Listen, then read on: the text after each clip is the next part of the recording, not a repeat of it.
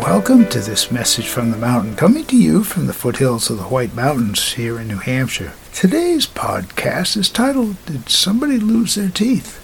We were walking on the path the other day at the top of the Lupin Field, and it looked like somebody might have lost a set of false teeth.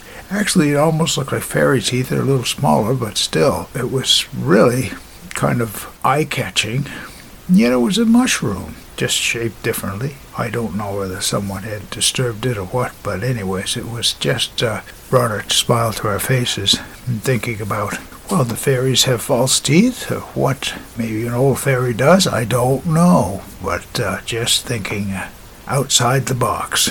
And thinking outside the box is something that is very interesting. People do the same if they give themselves permission. And that permission is letting their mind think of things that are positive, that are mysteries, that they can contemplate, whether it's silly or not. I every day like to find something that's silly that I can contemplate.